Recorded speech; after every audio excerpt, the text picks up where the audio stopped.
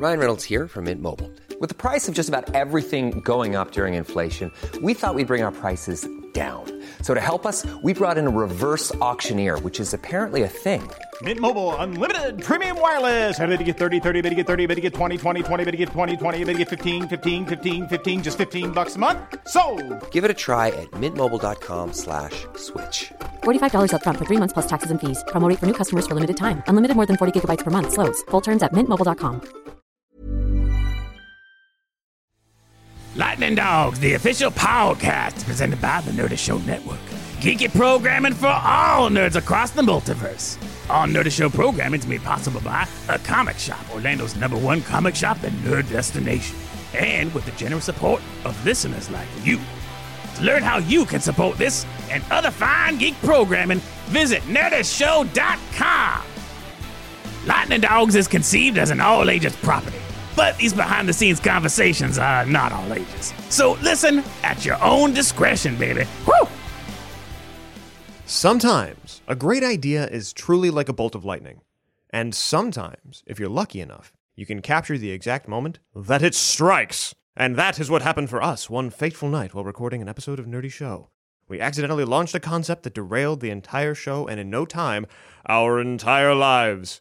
We couldn't stop talking about our favorite action figures and B-movies while twisting them into strange creatures, weird adventures, and dog puns. Lots and lots of dog puns. This is the story of Lightning Dogs! A journey steeped in the glory of 80s and 90s animation and sci-fi where anthropomorphic dogs tear through the wasteland of a ruined Earth, battling mutants, miscreants, and the evil Glampire. Coming soon to small screens, comic books, and podcasts. Or at least that's the goal.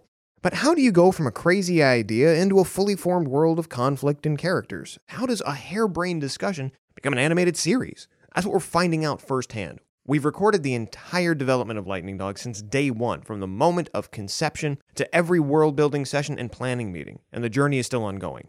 Tune in as we create the world of the Lightning Dogs, live!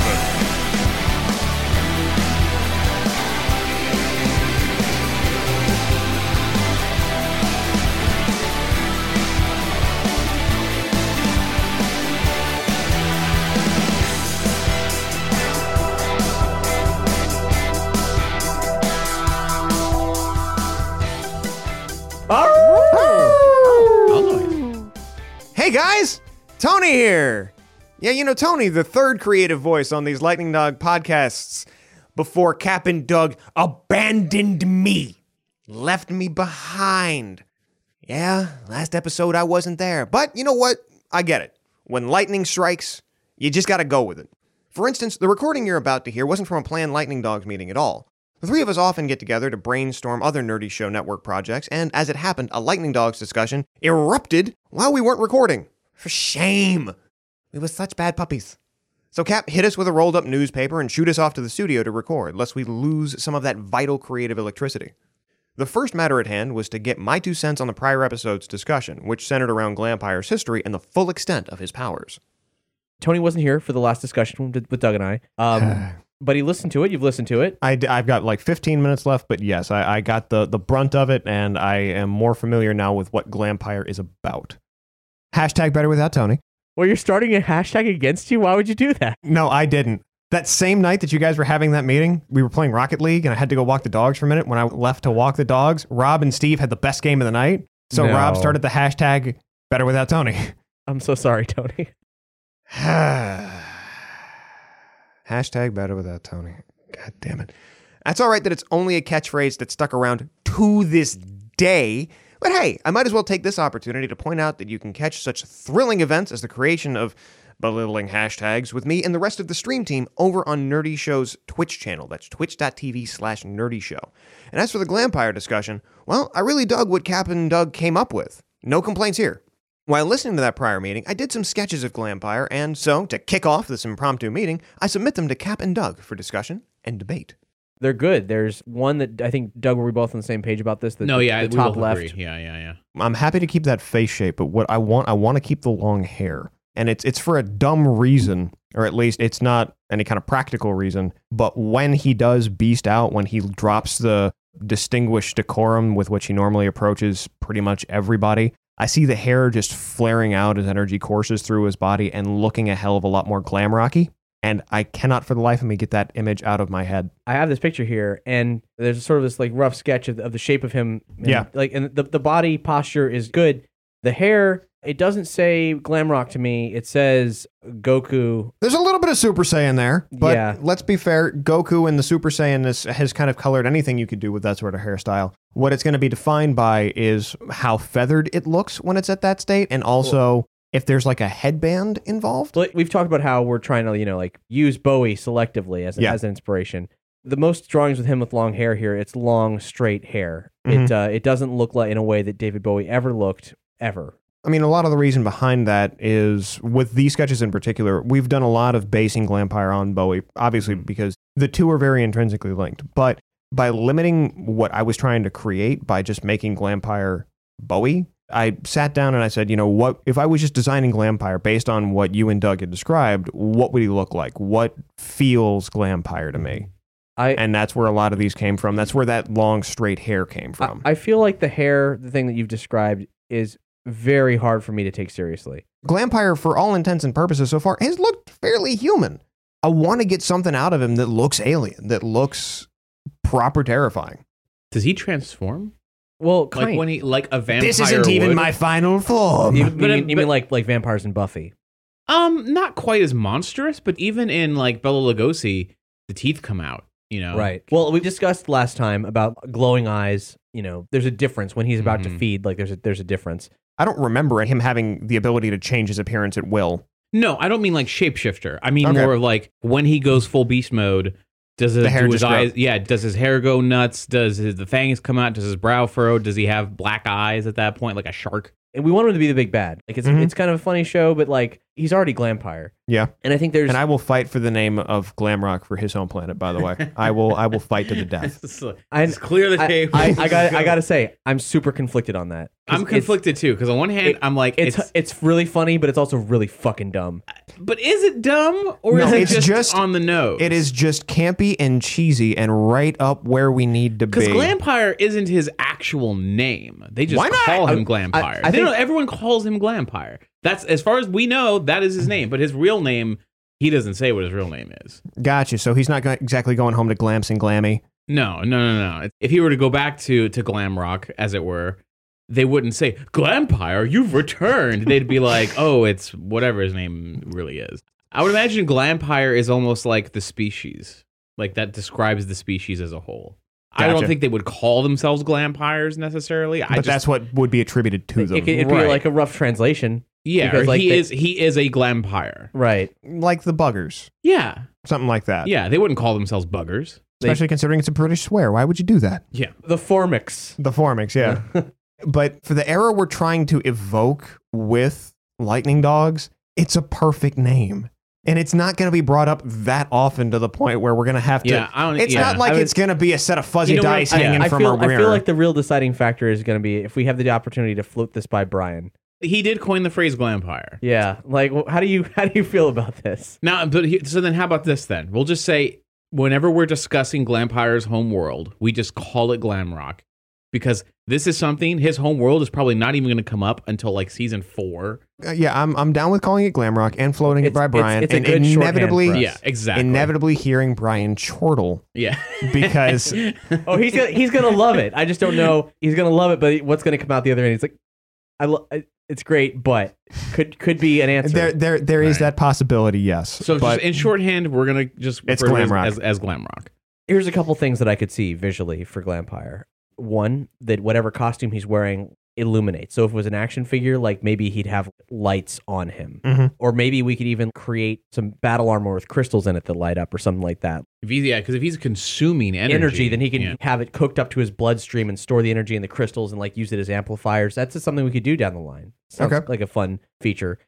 There's a thing that was part of the sketch with the hair where I wasn't sure what to make of it because I looked at it without you describing anything to me about it. Mm-hmm. I don't know the proper name for it, but there's like a ceremonial Japanese headdress thing that I feel might be like reminiscent of like an oni or something to that effect. Yeah.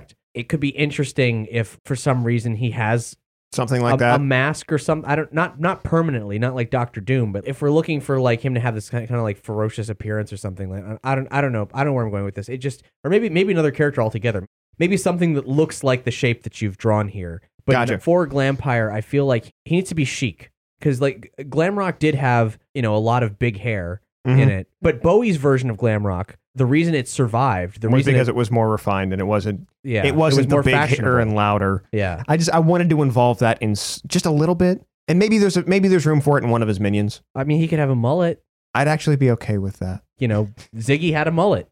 Aladdin had a mullet. I think a mullet can work as long as it just doesn't come off as ratty. Like as long as it just comes off as like slick. That's what he's got. Yeah. So and his hair can change throughout the show. I mean, his costumes are changing. His look can change. And that's going to be half the fun of Glampire is the different looks. I mean, but and in terms of the mullet, not only did Bowie have a mullet, but like Mick Jagger's mullet. You know what I mean? Like there's a certain rock element thing. to it. Yeah. Like there's the Mick Jagger. I mean, it's not really a mullet. It's a mullet combination. I don't want to say bob. That's just. You sure that isn't some kind of a stone cutting? No, I mean, I'm pretty sure that's actually a picture of his face. But you see what I'm saying? Like, there's a rock and roll thing happening there. It's a fine balance. No, but what it is it's the charisma of Mick Jagger that carries through his hairstyle. Yeah, but I think Glampire could do it similar, like if you just sort of block it out. Well, I'm just saying, Glampire can equally do it. It's just going to be a matter of the charisma we imbue the character. But that's the kind of look that I had in my head when thinking of what's his baseline day to day when he's not in the extravagant costume and he has the extravagant hair. What's like the sort of thing that is the standard default that you can then build off of? The other hairstyles on this page have a way more kind of Bishonen-ish. They're not the look that I think he needs to be stylish, but also like deadly. Like the one in the upper left is a guy who's you're like, ooh, you're real handsome or real pretty. Oh my God, you might bite me and kill me. That's got it. Okay, no, and that's I did lean a little bit toward the Bishy. I did, because especially since it came up in the context of the conversation with his thrall ability, I figured, you know what? Why not? Let's roll it. Let's see what Glampire would look like if he was pretty, like just straight pretty. And well, that is more or less the facial look we went with for Glampire. That frequently referenced upper left head sketch. We'll link to this episode's page where you can see a compilation of all my early Glampire sketches, and yes, the winning head is still in the upper left. But Glampire wasn't all I'd drawn. You created a race of cliff dweller creatures. I did, because especially once we started talking about them being in the Midwest, I was thinking about, first and foremost, we've got all these cliffs out there. Obviously, we want to populate it, so something that lives inside the cliffs, maybe a society that is built off of a more communal nature where, it's a whole bunch of interconnected tunnels, thereby the society itself would have to be interconnected as well. You can't really be shut off, otherwise you might be trapped forever. So we've got this sightless group of cliff dwellers. They've got these kind of tendrils coming off their head, which I kind of pictured like roots, almost like these are potato people. Uh-huh.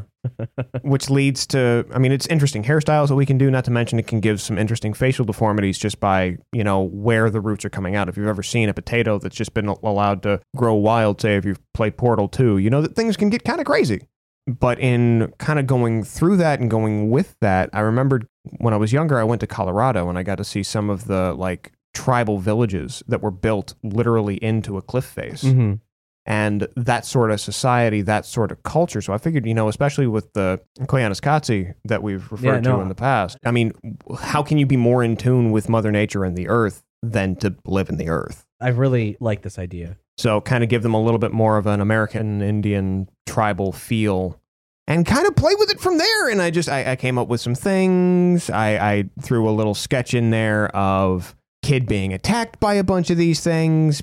And kind of the way that they would fight. They're short. I don't picture them very tall. I picture them like maybe 3 feet tall, 4 feet tall, and just built stocky. There was one that you drew with, I was either a different look for them or a ceremonial mask. Ceremonial mask. Which I really like the look of that. I like the whole idea. Now, I feel like the overall design, I think we can still like work it over, but you're talking about them living with the earth, they're living in the earth, and the earth itself is poisoned. And, we have a plant character. I don't know if, there's necessarily like a connection there. And he was the one who was pulling from the mythology angle there. Well, what this could be then is, I don't want to say difference of opinion, but that's kind of a blunt way of putting it.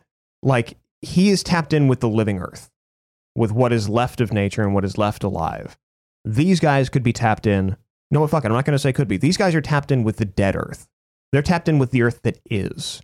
They have taken the chaos and the death, and they are the opposite side of the coin, like a true opposite side of the coin, not just the metaphysical and metatextual opposite side of the coin between nature and machine, man. Sounds like we're talking like a difference between Ewoks and Tusken Raiders. Okay. And I mean that in the sense of Ewoks live in harmony with nature in the Forest Moon. And Tusken Raiders are just loud and annoying. Well, but they're also it's almost like a death-focused society. Like, I mean, it's out in the desert. Like, there's nothing out there. Like, it's all very surviving with just so little. They don't even celebrate life as much as just harsh survival. Another angle to it is actually, let's flip that. Because this death-obsessed society is the one that's interconnected. That's got a number of different moving pieces that they support each other and they keep the whole thing alive. The Avatar that we've discussed, there's only one patch of nature left. So he's very isolated. He is alone. Also a defender of it as well. He's but he's a defender by way of believing that an attack is the best defense. If something comes into his range, he will destroy it rather than let it potentially destroy what he has left. Let the word get out. Yeah. So we've got an ability to turn convention on its head by saying that the creatures who are living off of the dead earth are the ones that are more communal and more in tune with what the earth would want than this Avatar who has all the energy of life, but keeps it to himself rather than let it actively hostile. It's almost actively hostile rather than letting it be extinguished. Mm-hmm. I think that there's something more here too. For example, having these potato people with roots growing out of their faces and stuff, they kind of have a savage look to them. There's also the grace of building into the cliffs as they are. Mm-hmm. But what if there's a duality to them? Like they're from the poisoned earth, so the poisoned earth has given forth these creatures. They've created the mutation by which such a creature is even possible to exist. Mm-hmm. And they're people, like they're peopleoids of their own variety. Mm-hmm. However, they are plant people. They do spoil. They do go bad, and so like they have a life and rebirth cycle that is extremely short, and they have to say kill their elderly, or they will go mad. Like their people can become savages in short time if they don't take care of themselves. Like they are vegetables that they have to tend before themselves. They spoil. Right, at risk of turning it into a joke because I kind of want it to be scary. Well, and I will also say this: just with the demographic we're shooting for, let's. I mean, I don't want to strangle the humor out of lightning dogs. Well, I'm also going to say let's shy away from murdering the elderly before they go insane. We'll dress that up in a different. I like the idea. I assume that what Cap was talking about was less of let's murder the elderly and more of like Logan's Carousel. Run. Yeah, let's say Logan's Run Carousel. No, and I understand, but he did actually say they have to kill the elderly. That's what they do in Logan's Run. That was shorthand. Yeah. You know, it's a ritual thing. Like they accept that. Like it's my time. I get to go. But like they have a very mature view of life and death. Yeah. In that sense, where it's just like, oh, well, your spots are showing. It means it's about time for you to get ready for Carousel. And then it's like, oh, okay, well, I'll make things right with the family, and then I'll make my way down there. And I am down with that entirely. Then we have a cookout. God damn it. What's on the menu tonight? Baked Mashed potatoes. Mashed potatoes. Boil them, mash them, stick them in a stew. That could be the chant. No. This is by no means a finished idea, but I think there's a lot here that could be done with these potato people. Oh, absolutely. Boil them, mash them, stick them in a stew. Boil them, mash them, stick them in a stew. No, please, don't. In fact, if we say go to the Wikipedia page for potatoes and read up on them, we may find some strange things about potatoes that we could adapt into, like, what's a potato's relationship with fungus? How do those two things go together? A potato can generate electricity. Before you ever explained them to be like potato people, which, I mean, when I look at them now, that's clearly what they look like now. Yeah. but before that, I thought they were kind of more like mole people, and not like mammalian, but more of like... It actually was, I believe mole person is, cliff dwellers, mole-like. Yeah, with the idea that they carve their way, like moles would just dig through this whole tunnel of stuff. Yeah. But before we got to the idea of them being like an entire plant biology, if they were like a weird hybrid where it's like they're infected by it, almost like they were animals, but the roots are growing through them, like a weird worm. Oh, that's interesting too. Parasite relationships are always pretty interesting. Yeah. Another idea, because I just mentioned this to Cap, and if we could bring in like a little bit of a Warhammer angle, a little bit. One of the things that happens with the Colonial Marines and Warhammer, and I'm sure many of our listeners know this, but I'm going to explain it just in case. I don't know this. Go for it. Some of the Colonial Marines, once they reach a particular tenure, before they die, they can be elected to become, and I'm also sure that people are going to yell at me for when I get it wrong, but they can be elected to become some sort of a like sentinel, where essentially their sarcophagus is plugged into a machine that will literally kill until it is destroyed. It's a juggernaut, is it? It's something like that. It's a Terminator? There's something. There is a particular phrase, but it's an undeath. Yeah.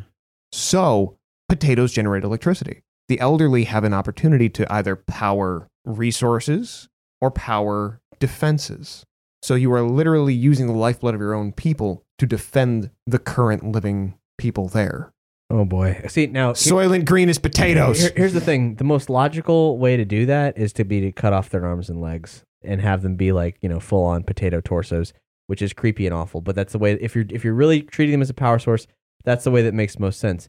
Unless you want to have a big pin of them and like unleash your grandparents on your foes or whatever. But like they're gonna be like rotting, they're gonna be gross. Almost like zombies. No, I was picturing more just a way of powering energy weapons as opposed to potatoes. I don't think they should have access to electricity, if anything, because we don't want too many intelligent creatures for the lightning dogs to bump into. I get you. Well, not to say that they're not intelligent, but not significantly advanced. Right. Especially if we're going with, it was just more, it's places we can explore with these guys. Mm-hmm. Potatoes generate electricity. Mm-hmm. Let's shove a couple of electrodes in there and then have a light bulb.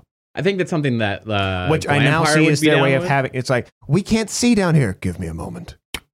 Bing. I can definitely see that like Glampire has trying to weaponize a potato, or just he has a basement full of them. That's how he has electricity, and you're like, that's fucking horrible. Like he is the one who has the arms and legs cut off of these people, and he's got them stuck in a basement somewhere, and they're just these old potatoes. Like, let me die, and he's just like, no, you keeping the refrigerator running. I can't do that.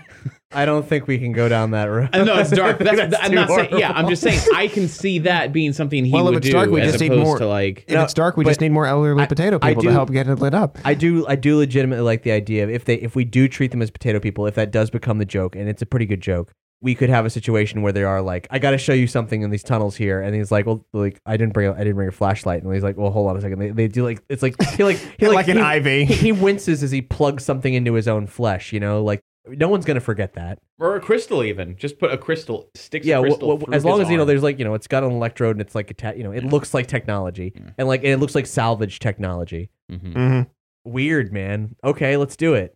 Sweet, you did it. I had a little bit more focus. It was like, all right, let's get the juices flowing. the Potato Cliff people. Potato Cliff people, yeah. Now, we may even want to separate it somehow. Of like maybe the potato people are straight up subterranean tuber people, and we create something else for the cliff people. Either way, it's great. The only reason that I would say let's stick them in the cliffs, let's keep them in the cliffs, is that naturalistic American Indian sort of thing that I was kind of tapping into, because those were their villages, their settlements carved into the sides of these cliff faces. So and I agree. Like someone needs to have that. Whether it's them or not, I couldn't say.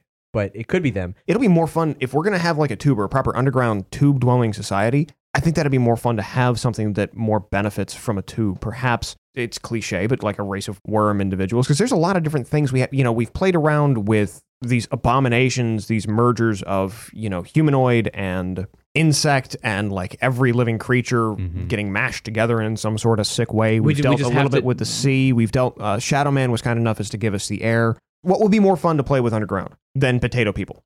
What would be something that if you were to see it pop out of the ground would either creep you out, make you laugh, bring you some sort of joy, make you tingle in some way, shape, or form? I'm picturing something slimy and tendril-like. More like Tremors, really, is the only direction you can go. Because the other thing I want to be careful is to not have too many intelligent things, like I've said. Like, we already got the cat people that are intelligent. Ooh, and if it is something that is brutally unintelligent, then that's why the potato people don't live in the ground. They live in the rocks. Yeah, that could work. I'm still very comfortable with there being just as many monsters and monstrosities as there are sentient creatures of some kind, because those societies, those Mad Max-like societies, are where we're going to find the real conflict. There's more than monster hunting, I think that the modern mythology of the reptilian cultures who live underground and the shadow societies is kind of interesting. Nocturnal come out at night. They wear American flags. I mean, more like a desert lizard society. They definitely come out at night. I was specifically talking about the Illuminati reptile conspiracy stuff. Okay. For those of you who follow the other releases here on the Nerdy Show Network, yes, this was recorded before our Nerdcasting the Multiverse specials and the creation of our reptilian talk shows, Scale Watchers, and Underground Radio. Ba-ba-ba-ba-da. Coincidence? There's no such thing as coincidence! Those brainstorming sessions I mentioned before were where we came up with half the segments for Nerdcasting the Multiverse. We'll link to where you can hear those specials on this episode's page. They're good examples of Cap, Doug, and I writing and improvising some of the comedic stylings that'll no doubt make it into Lightning Dogs. Anyhow, where was I? Oh, right! I call this meeting of the Midnight Society to order. Now, obviously, that's a far-reaching thing. If we're having manipulators of the human government, I was not talking about in that regard, but more the kind of ghost story of there being things presently beneath the earth, like so deep and so old that it goes to, ancient civilizations and all that. Like you can fall into the earth enough that it's not like the hollow earth theory of like there's an internal sun or whatever, but it's like there's things down there that are so old and so deep. It could be interesting because basically I was thinking, well, what stories can we tell underground? What stories do I even want to tell underground? Because we're dealing with characters whose main action item is, fucking cars and stuff. That's not applicable. Like this has to be like, 1 or 2 episodes where this happens. And we get to introduce the new subterranean burrower, the Bone Backyardinator. Dig up your bone in the backyard, Beneath kids. The Planet of the Apes. Maybe like blind albino lizard creatures that live under the Oh surface. yeah, Like, that maybe could be looking like weird. a little bit like a naked mole rat type deal. Kind of like in kinda the wrinkly. Descent. You guys ever see The Descent? No, never seen it. Yeah, it's like there were some weird pale. They weren't exactly people, but they were humanoid-ish, like 2 legs, 2 arms, head with 2 eyes, and definitely something very old that lives very deep and never see the sun. Ryan Reynolds here from Mint Mobile. With the price of just about everything going up during inflation, we thought we'd bring our prices down. So to help us, we brought in a reverse auctioneer, which is apparently a thing. Mint Mobile Unlimited Premium Wireless. How to get 30, 30, bit to get 30, bit to get 20, 20, 20, bit to get 20, 20, bit to get 15, 15, 15, 15, just $15 a month? Sold! Give it a try at mintmobile.com/switch.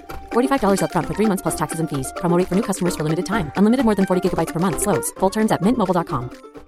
Hi, I'm Daniel, founder of Pretty Litter. Cats and cat owners deserve better than any old-fashioned litter. That's why I teamed up with scientists and veterinarians to create Pretty Litter. Its innovative crystal formula has superior odor control and weighs up to 80% less than clay litter. Pretty Litter even monitors health by changing colors to help detect early signs of potential illness. It's the world's smartest kitty litter. Go to prettylitter.com and use code ACAST for 20% off your first order and a free cat toy. Terms and conditions apply. See site for details. And they have no problem running through the pitch dark to get you because they're used to it. Yeah, I would be happy to develop that. Yeah, it could be a cool thing. I mean, even if it's just monsters, not people, but Yeah. just monsters. Again, we'll link to where you can see my early Potato People sketches on this episode's page. Well, there's one image of all Potato People. Then there's another page that has an even stranger Potato Person sketch, along with some other Wastelander randomness, including a sketch of some crystals in a human shape that gave me an interesting idea. And as you'll hear, spawned some even crazier ideas in turn.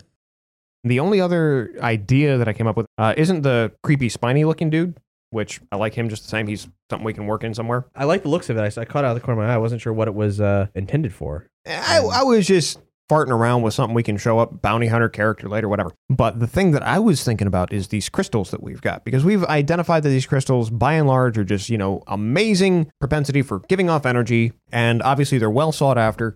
Maybe a late game idea, because clearly these crystals have some sort of mystical quality to them. If they're able to help control the diamond dogs, what if the crystals had some semblance of sentience, but as stone, it took a long time for it to develop to the point where it could actually put thoughts together. And what if it didn't like what Glampire was doing with it?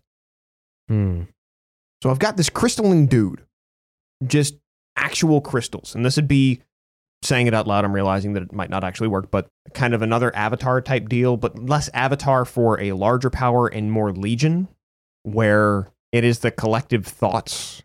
I love having mysticism in stories. I feel like that might be the wrong direction to go. Yeah. Well, I feel like that's a role that's already taken up by our plant hero and it's a mixture of our plant hero and Space Boy. We get kind of like into the Green Lantern and the swamp thing, like, let's break all the things down and other kinds of things and have them fight kind of thing. However, you did just give my brain a nice little like sideline, which we might be able to work with.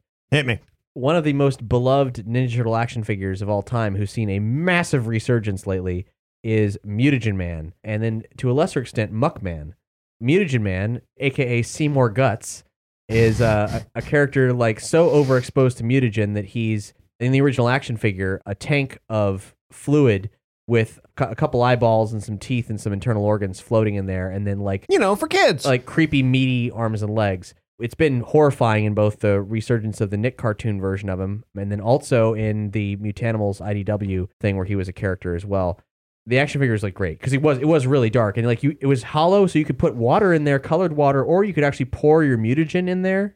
But then Muckman was made of garbage and mutagen mixed together. So his action figure was like this big pile of garbage with this sort of brain and a banana peel on his head, and you could pop it out with your fingernail, and there was a cavity there. His mouth was actually like open and hollow, so you could have it ooze. You could have it ooze out of his mouth, and then also he had this like trash can you clipped onto his back that was hollow, and it connected to his abdomen, and so there was a hole in his stomach, and it could pour out of his stomach as well. What the fuck did we watch? His children. Well, it was barely this stuff was barely on the cartoon show. I remember these action figures vividly from their advertising campaigns. The Mirage was giving them crazy ideas, and Playmates was like, "Oh my god, this is printing money. Go for it. We'll do the craziest shit." And it was awesome. So so those characters are about taking your MacGuffin, the mutagen, and combining it with stuff. Either like combining it with like the sheer body horror of Mutagen Man, or just like garbage. What about Garbage, which is a thing that's like goes all the way back. Swamp Thing, Man Thing, and the Heap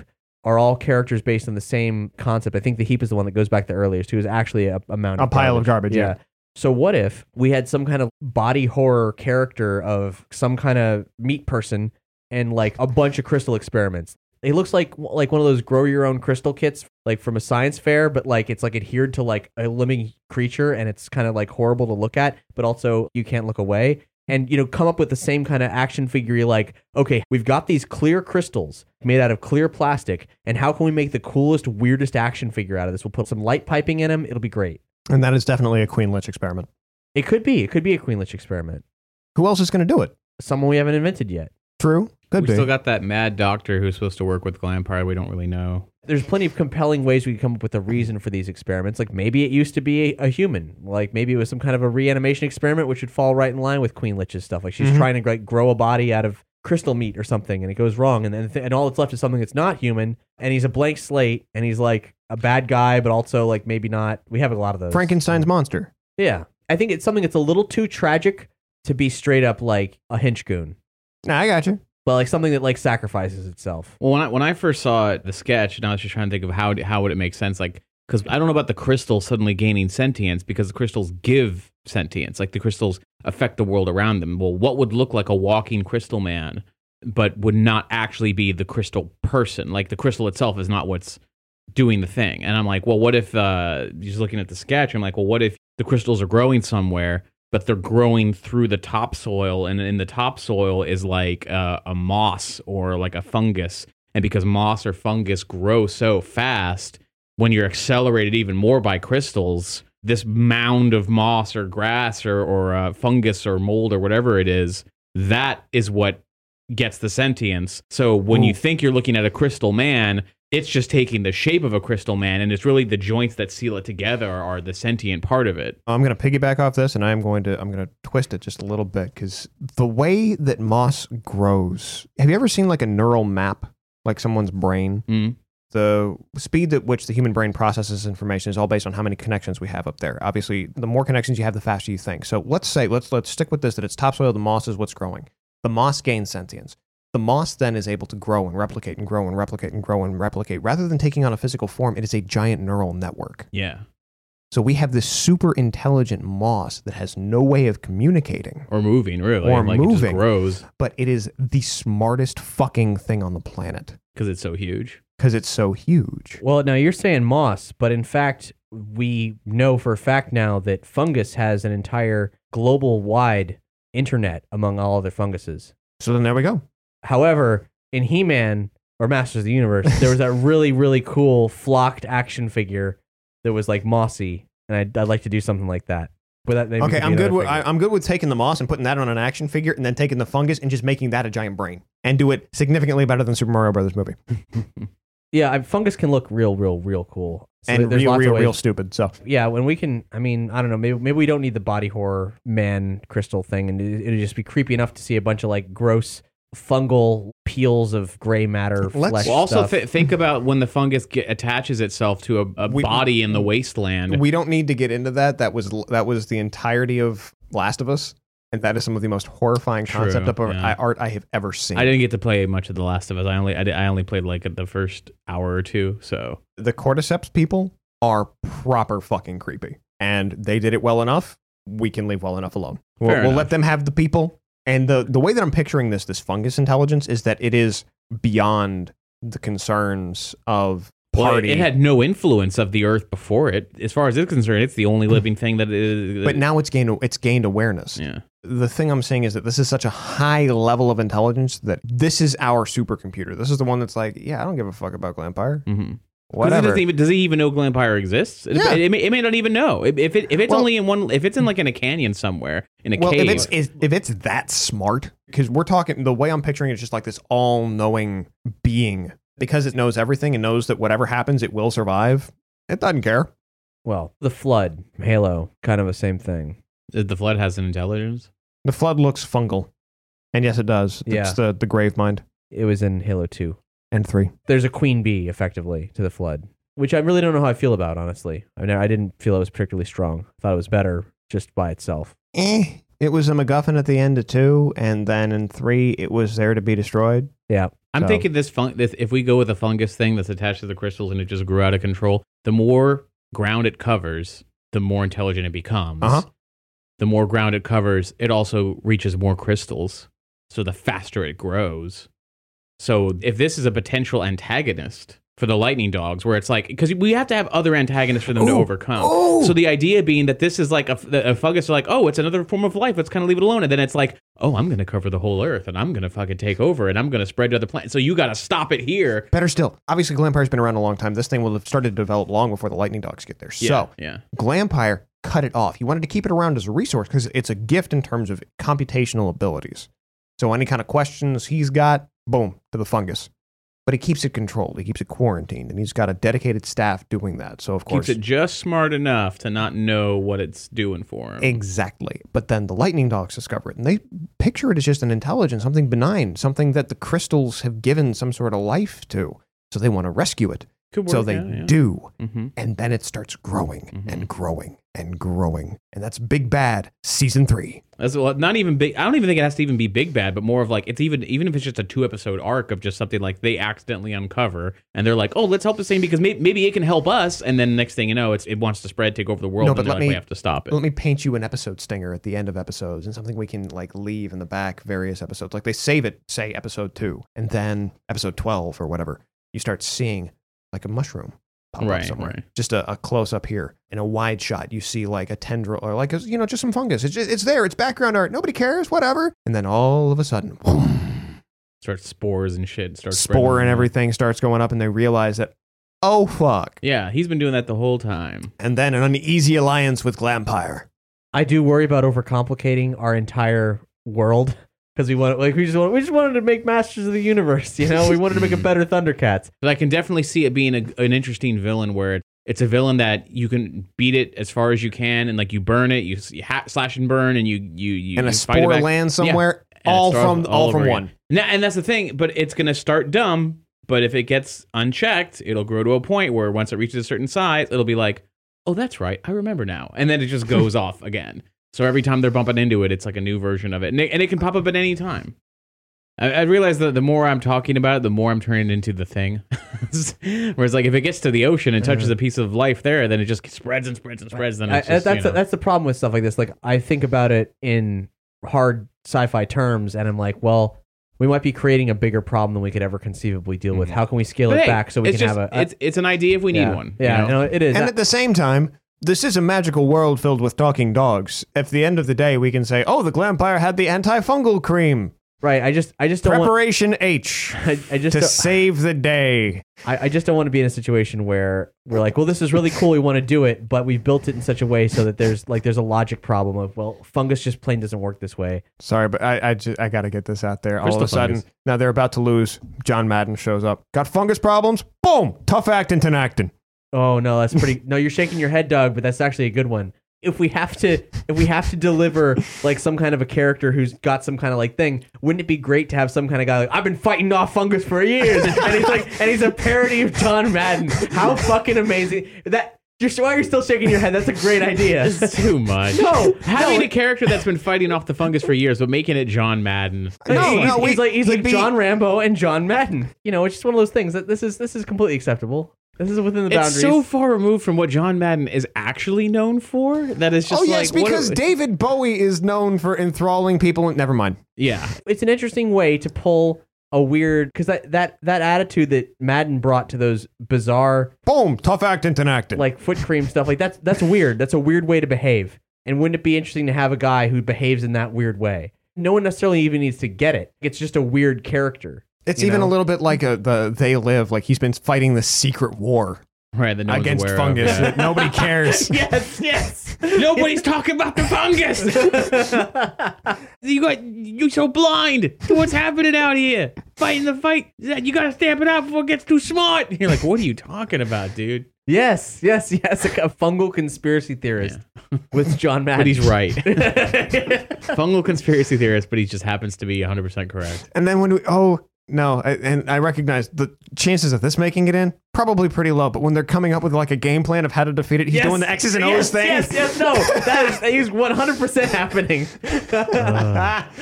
Now you see what you need to do. Scrimmage. Fungus is going to be coming over here and over here. Dingo, we need you down here and right here.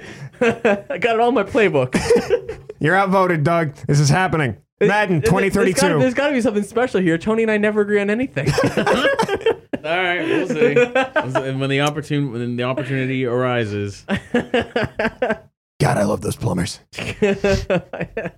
It's interesting how things loop back around. Though Cap and I are still all about the John Madden-inspired Peopleoid fighting a secret war against the fungus, and I did a sketch of what he might look like, which we'll link to. We're still really on the fence on how to go about implementing any widespread fungus enemy. In the earlier episodes, and even very briefly in this episode, Cap cautioned against creating too close a parallel between lightning dogs and the kingdoms of plants and fungus, the green and the gray, as seen in Swamp Thing. Then there's the talk of the crystal body horror experiment creature, not a far cry from some of our earlier discussions about the fate of the diamond dogs. This is something you'll see from time to time, us running in circles around an idea we've already had, at least in part, sometimes not even realizing we've had it already, chasing our own tails, but hot on the scent of an idea we really like, but can't quite get just right. It'll all come together in time. It always does. In fact, with lightning dogs, sometimes the ideas we discard immediately, usually mine, inevitably bounce back in an incredible way. Terror terriers. Just saying. But that's enough absurd ideas for one episode. How about a completely reasonable idea? Joining the pack and supporting us on Patreon. We're fighting to make lightning dogs a reality, but it's an uphill battle, and the only way we can ensure that it's a fight we win is with your support. Head over to patreon.com/lightningdogs and enlist in our canine crusade, like our most recent Patreon, Ole Melde. Hope I said that right. Welcome to the pack, friend. On our Patreon, you'll find access to early releases and exclusive content, while at the same time helping us work towards our goals of paying for additional concept art from fantastic artists, hiring Doug, so one of us can be working on Lightning Dogs full time, and one of our most clear and present goals, hiring Greg Wiseman, creator of Gargoyles, co-creator of Young Justice, to review our pitch Bible and advise us as to how we should move forward. But Tony, I hear you ask, how can I support Lightning Dogs and show everyone in my day-to-day life physical proof that I'm running with the pack? Simple, my friend. Lightning Dog shirts are finally here. Head to the Nerdy Show store and get yourself a shirt of our incredible emblem design by Danica Robbins. Shirts come in 5 colors and men's, women's, and even youth sizes for the pups in your life. With these shirts, it's impossible not to look awesome. And of course, there's the most cost-effective way to support our efforts. Just rate and review us on iTunes. It's simple to do, and it's a critical step in helping new people discover this project. If you love Lightning Dogs, I beseech you, do one or all of these things. I ain't gonna limit you. We can't win this battle without you. Coming up in the next episode, and you've been waiting for a long time for this one, it's time to meet Max Acree, the Lightning Dogs vehicle designer. Our quest begins to outfit our team with some bitchin' hot rods and to take down the Glampire. Bye, I'm Tony. Bye, I'm Doug. Bye, I'm Cap.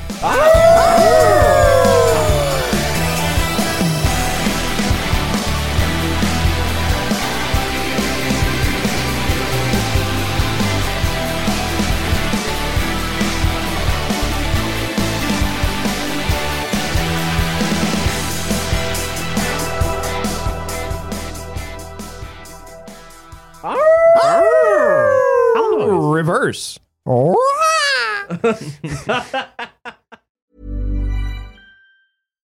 Hi, I'm Daniel, founder of Pretty Litter. Cats and cat owners deserve better than any old-fashioned litter. That's why I teamed up with scientists and veterinarians to create Pretty Litter. Its innovative crystal formula has superior odor control and weighs up to 80% less than clay litter. Pretty Litter even monitors health by changing colors to help detect early signs of potential illness. It's the world's smartest kitty litter. Go to prettylitter.com and use code ACAST for 20% off your first order and a free cat toy. Terms and conditions apply. See site for details.